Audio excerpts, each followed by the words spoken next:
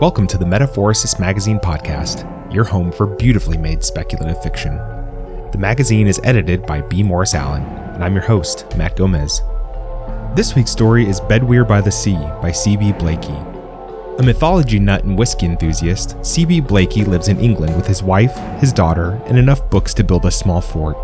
He writes fantasy and light horror short stories, and will be starting a novel once he figures out how to fit a few extra hours into the day. Let's jump in. As the sun set over the sea, an old man built a sandcastle. His old green anorak sagged around him, patched and salt-stained from years spent on the coastline. The sun glinted from the waves, so bright it was almost blinding. Eyes closed tight against the glare, his hands moved over the sand, pressing the crenellations into shape one at a time. "Avalon," he whispered, feeling the sand firm beneath his fingers as he did so, the surface buzzing with static. Avalon, Avalon, Avalon. He worked slowly, trying to ignore the pain in his fingers and the nagging fear in the back of his mind. How many times had he done this in the last few years? It had only been once or twice a decade at first. Now it seemed that barely a month passed that didn't find him kneeling on the sand, pressing the walls into shape beneath the waxing moon. "How are you doing that, Mr. Bedweer?" The old man flinched, letting out a gasp of dismay as the turret he was working on crumbled beneath his fingers. "Oh, I'm sorry," said the voice. "Did I ruin it?" "It's all right," Bedweer rasped, praying that he spoke the truth. He scooped up more sand and hurried to repair the turret, his heart drumming deep in his chest as he fought to control the rising panic. His hands moved as swiftly as his swollen joints would allow, shaping and reshaping until all trace of the damage was gone. Finally, he smoothed away the last imperfection and turned to peer out from beneath heavy lids. Standing a few steps away was a young girl, bundled against the chill autumn wind. Polka-dot Wellington boots sprouted from beneath the blue woolen overcoat that covered her from neck to knee. Only her head was visible, a ruddy-cheeked ball submerged in brown curls. "Is it okay now?" Her voice was small and muffled by the coat. Bedweer dragged the lake of his memory until a name emerged. Ivy Winters. Looking past the girl, he recognized her parents further up the beach. A woman hurling a stick for a gray-muzzled Springer Spaniel, while a man held the toddler's hands to steady him as he walked. Recalling his manners, he forced a smile. "Yes, at least I hope so," Bedweer replied. "What were you asking?" "I just wanted to know how you were doing that. I mean, you did have your eyes shut." "It's not so hard." In spite of his weariness, Bedweer felt a surge of pride as he spread his hands out before him. "My hands know their work." "What do you mean?" The girl frowned up at him. "I think you're cheating." "Not at all," said Bedweer, raising an eyebrow. "I have made this castle many times." "I bet you haven't," said Ivy, gesturing towards the tide line with a sleeve that probably had a hand in it somewhere. "The sand's all flat here. Do you know why that is?" Her tone was deadly serious, so serious that Bedweer found himself amused in spite of his irritation at being interrupted. "I'm afraid I don't," replied Bedweer, his voice shaking as he fought to suppress a chuckle. "I do," she proclaimed. "It's 'cause the tide comes all the way up here. It'll wash your castle away easy. If you'd made it before, you'd know that." Her point made, she tried to cross her arms, but had to settle for tucking one sleeve under the other. "Is that so?" Bedweer replied. "Maybe that's why I've made it so many times." "Well, that's just silly. Why not make it by the path?" "Because, young lady, there are others who need it." The old man stared out over the water, squinting against the daylight.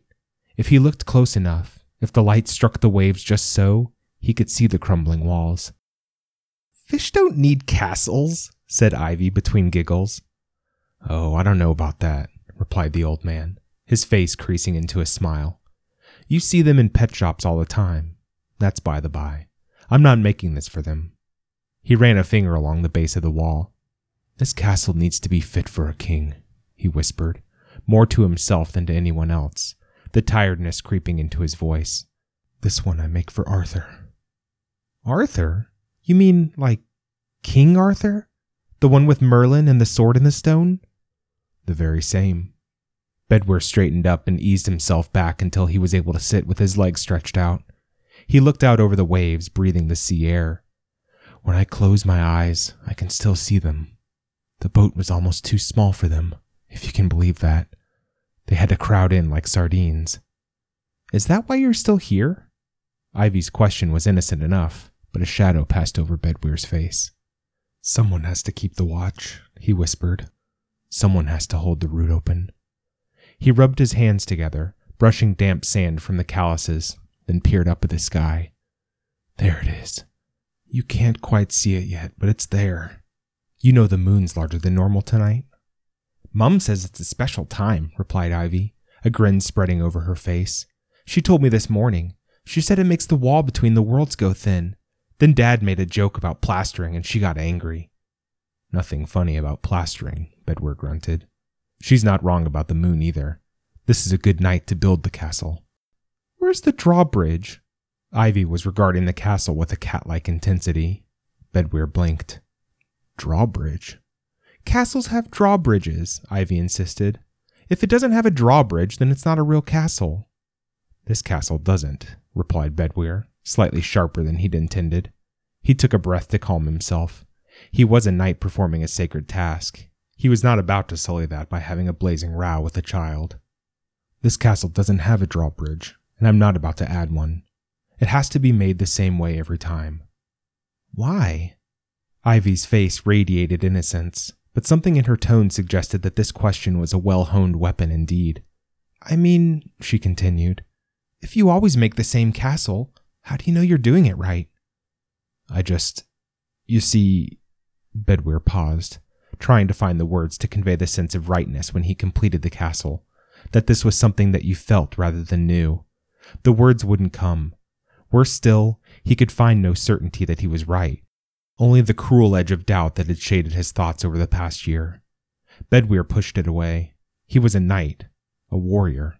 He might be dressed in an anorak these days, but some armor you never take off. He swallowed, steadying himself. That's just the way it is. The words felt hollow even as he said them. I'd want a drawbridge if I were the king. Well, we both know that isn't the case. Bedwyr regretted the words immediately, but Ivy didn't seem fazed by them. That's just boring, she mumbled. Boring has nothing to do with it, Bedwyr snapped, fighting to control his outrage even though he knew how ridiculous he must look. Worse, the words had struck a nerve. Not boredom, whispered a voice in his mind. Fear. Bedwyr's hands balled into fists as the old memory surged into his mind.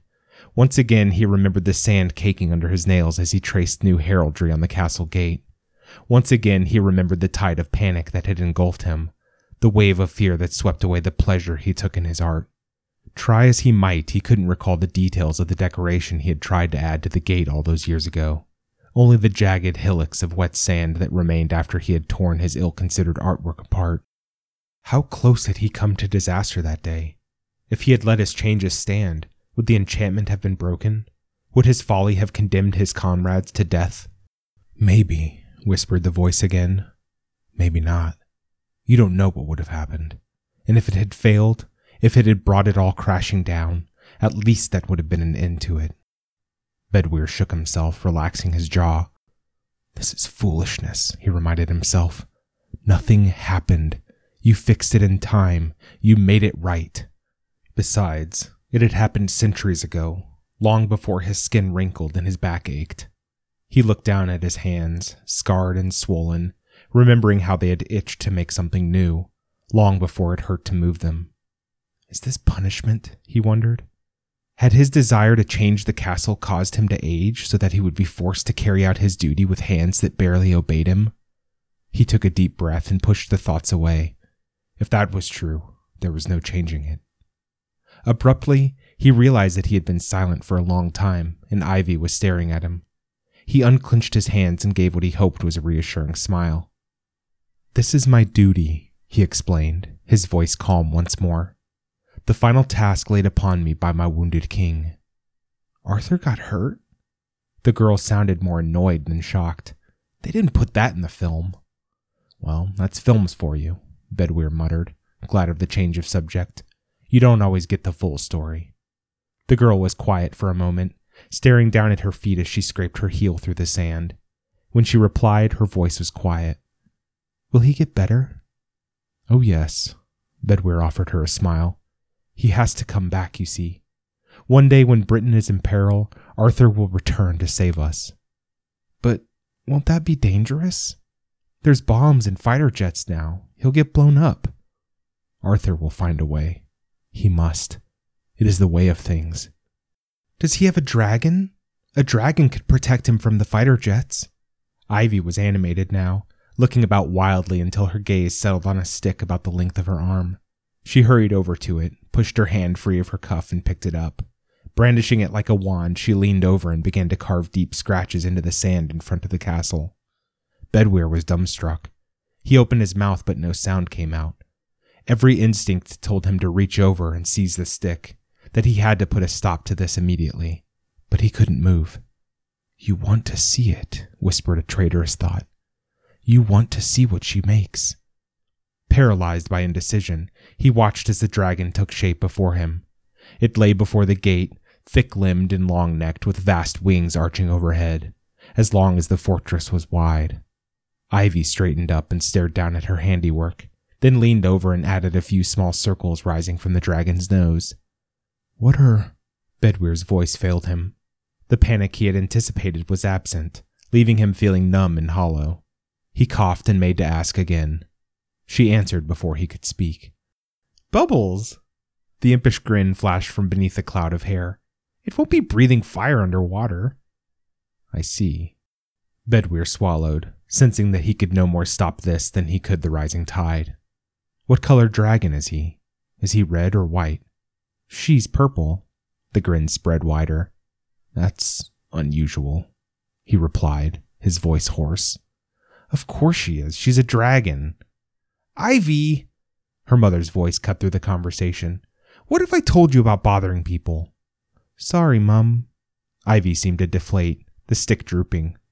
Her mother, Bedwyr thought her name was Alice, hurried over and crouched in front of her daughter. We don't interrupt people when they're busy, do we? Alice's voice was quiet but firm. No, Mum, Ivy mumbled to her feet. That's right. Now what do we say? Ivy was quiet for a moment before shuffling over to Bedwyr. Sorry, Mr. Bedwyr. That's quite all right, young lady. He raised his eyes to her mother and smiled. Alice seemed to relax a little, then let out an exasperated sigh when she saw her dog returning with what appeared to be a small treat clamped in its jaws. That's not your stick, is it, Cobb? Cobb didn't acknowledge his mistress's voice, though the end of his tail wagged as he lay down to gnaw his latest acquisition. Alice tried waving another, smaller stick under the dog's nose.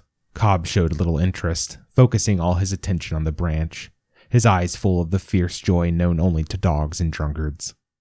Bedwyr watched them warily. It wouldn't take much. One fleeting moment of interest and the dog might decide to inspect the castle. He had encountered setbacks before. This wouldn't be the first time his handiwork had been demolished by an overly friendly hound. Only last year a cocker spaniel had flattened half the walls and would have added a moat if the dog's owner hadn't intervened. He couldn't afford that today. The hour was late, too late to rebuild, and as he reached his hand towards the dragon, he could feel the crackle of static. For better, for worse, it was done. The dragon was part of the castle. Slowly, Alice coaxed the dog free of his prize and led him back down the beach. Ivy followed her mother, the empty cuff of her coat sleeve flapping as she waved goodbye. Bedwyr smiled as she waved back, feeling the tension ease from his shoulders as they disappeared from view. He turned back to the sand castle, taking in the unadorned battlements and the sinuous worm coiled before the gate. Something was missing. The dragon did not seem of a piece with the fortress, and Bedwyr sensed that to leave things that way would spell disaster. A large part of him still wanted to reach out and obliterate it, to try and salvage what was left of his castle, but it was too late. Bedwyr stared down at the castle for a long moment, then his face broke into a grim smile. It was simple now. When all routes of escape are gone, the only path left is forward. Grunting as his joints protested, he rose to his feet and moved along the shoreline where a thin ridge of shells met the encroaching tide. He walked slowly, eyes fixed on the ground, stooping again and again until his pockets bulged with shells and pebbles. His hunt complete, he turned and strode back to the sand castle. The tide was close now. There was barely time to complete his task. Heart pounding in his chest, he dropped to his knees beside the dragon. With shell and stone and wet sand, he anointed the walls and the worm that lay before them, binding them together till they seemed kin to one another. As he laid the final shell, a glittering shard that brought life to the dragon's eye, the sea reached the castle. Bedwyr pushed himself away, his heels digging great divots in the wet sand. The water swept past the castle to pool around him, soaking his shoes and trousers. The sand around the dragon was pushed aside, the limbs, tail, and wings rising and growing ever more lifelike. The castle stood firm as the water receded. Then the second wave came. Taller than the first and rose-tinted by the setting sun, it swamped the castle and its guardian. Sand sloughed away from the walls, billowing outwards in a great cloud to reveal glittering stone walls. The dragon writhed, tearing its head free of the sand. For a moment, Bedwyr found himself staring into a pair of eyes as old as the sea. Then the vision was gone. Fortress and dragon blurred together, then vanished as the water retreated, wiping out all trace of walls, turrets, and dragon. Bedwyr rolled onto his knees, then pushed himself to his feet, fingers sinking into the sand. He trudged up the beach till he was beyond the reach of the tide, then slumped on a mound of grass by the path to look out over the sea. As the sun sank below the horizon, a great band of gold appeared, reaching all the way to the beach. Far below, Avalon slumbered, the great walls glittering in the light of the sun. Looking closer, Bedwyr could see that the walls had changed, now adorned with huge, shell-like carvings and precious stones. A huge dragon lay curled before the gates, bubbles rising from its nostrils. Slowly, the golden band broke apart into individual patches of light, and the vision of Avalon vanished. Bedwyr sighed, the weight of his isolation returning as the sea became opaque once more. He closed his eyes, his head swimming, trying to grasp the enormity of what had transpired. He had built the same castle for centuries, duty and pride becoming tradition with the passage of time. It was as much a part of him as his hands or face, and yet he had allowed it to be changed on a child's whim. He kneaded his forehead, feeling a few stray grains of sand grate against his skin as his fingers probed his temples. It was then that he realized that the pain in his hands was gone. He folded his hands together, bending and flexing his fingers, marveling at how easily they moved. Rising to his feet, he took a few steps towards the waves, testing the movement in his knees and back. His joints moved easily. For the first time in over a century, the simple act of walking was painless. As the tide retreated, it revealed a hollow in the sand where the castle had been, now filled with seawater. Cautiously, Bedwyr approached the hollow and stared down into a face he hadn't seen for a long time. His cheeks were smooth, his eyes clear. Unbidden, Ivy's words floated through his mind. "If you always make the same castle, how do you know you're doing it right?" In a sudden flash of insight, he knew that it would be many years before he would feel the need to return and build the castle anew. Picking up a flat pebble, he straightened up and watched the tide rolling in, savoring the feel of the stone as he rolled it between his fingers. He raised his arm and whipped it forward, sending the pebble skipping out over the surface of the water. His cheeks began to ache and he realized he was grinning. The new sense of freedom was so potent he felt almost dizzy, yet beneath it there was an odd sense of loss. Some part of him insisted that the castle he had built for so many years was gone forever. No, the thought was a whisper. Not gone, just different. The castle might have changed, but its walls were the same hard stone, its purpose just as important. Bedwyr turned his back on the sunset and walked up the beach to the path, his mind full of possibilities. He could go traveling, see the world as he had before. Better to go sooner rather than later, before people started asking questions. It was unlikely anyone would recognize him as old Mr. Bedwyr, but it wouldn't hurt to be careful. For a moment he wondered how long it would be before he would have to return. Then he shook his head, chiding himself. He would know when the time came. Looking back over his shoulder, Bedwyr watched as the last light of the sun gilded the tops of the waves. Far overhead, a solitary gull cried out, the sound sharp against the hiss of water on sand. Bedwyr closed his eyes, listening. As the cry echoed amongst the clouds, he could almost believe it was a horn calling him home. That was Bedwyr by the Sea by C.B. Blakey. Thanks for listening. If you'd like to read or listen to more speculative fiction, visit us online at magazine.metaphorosis.com or on Twitter at metaphorosismag.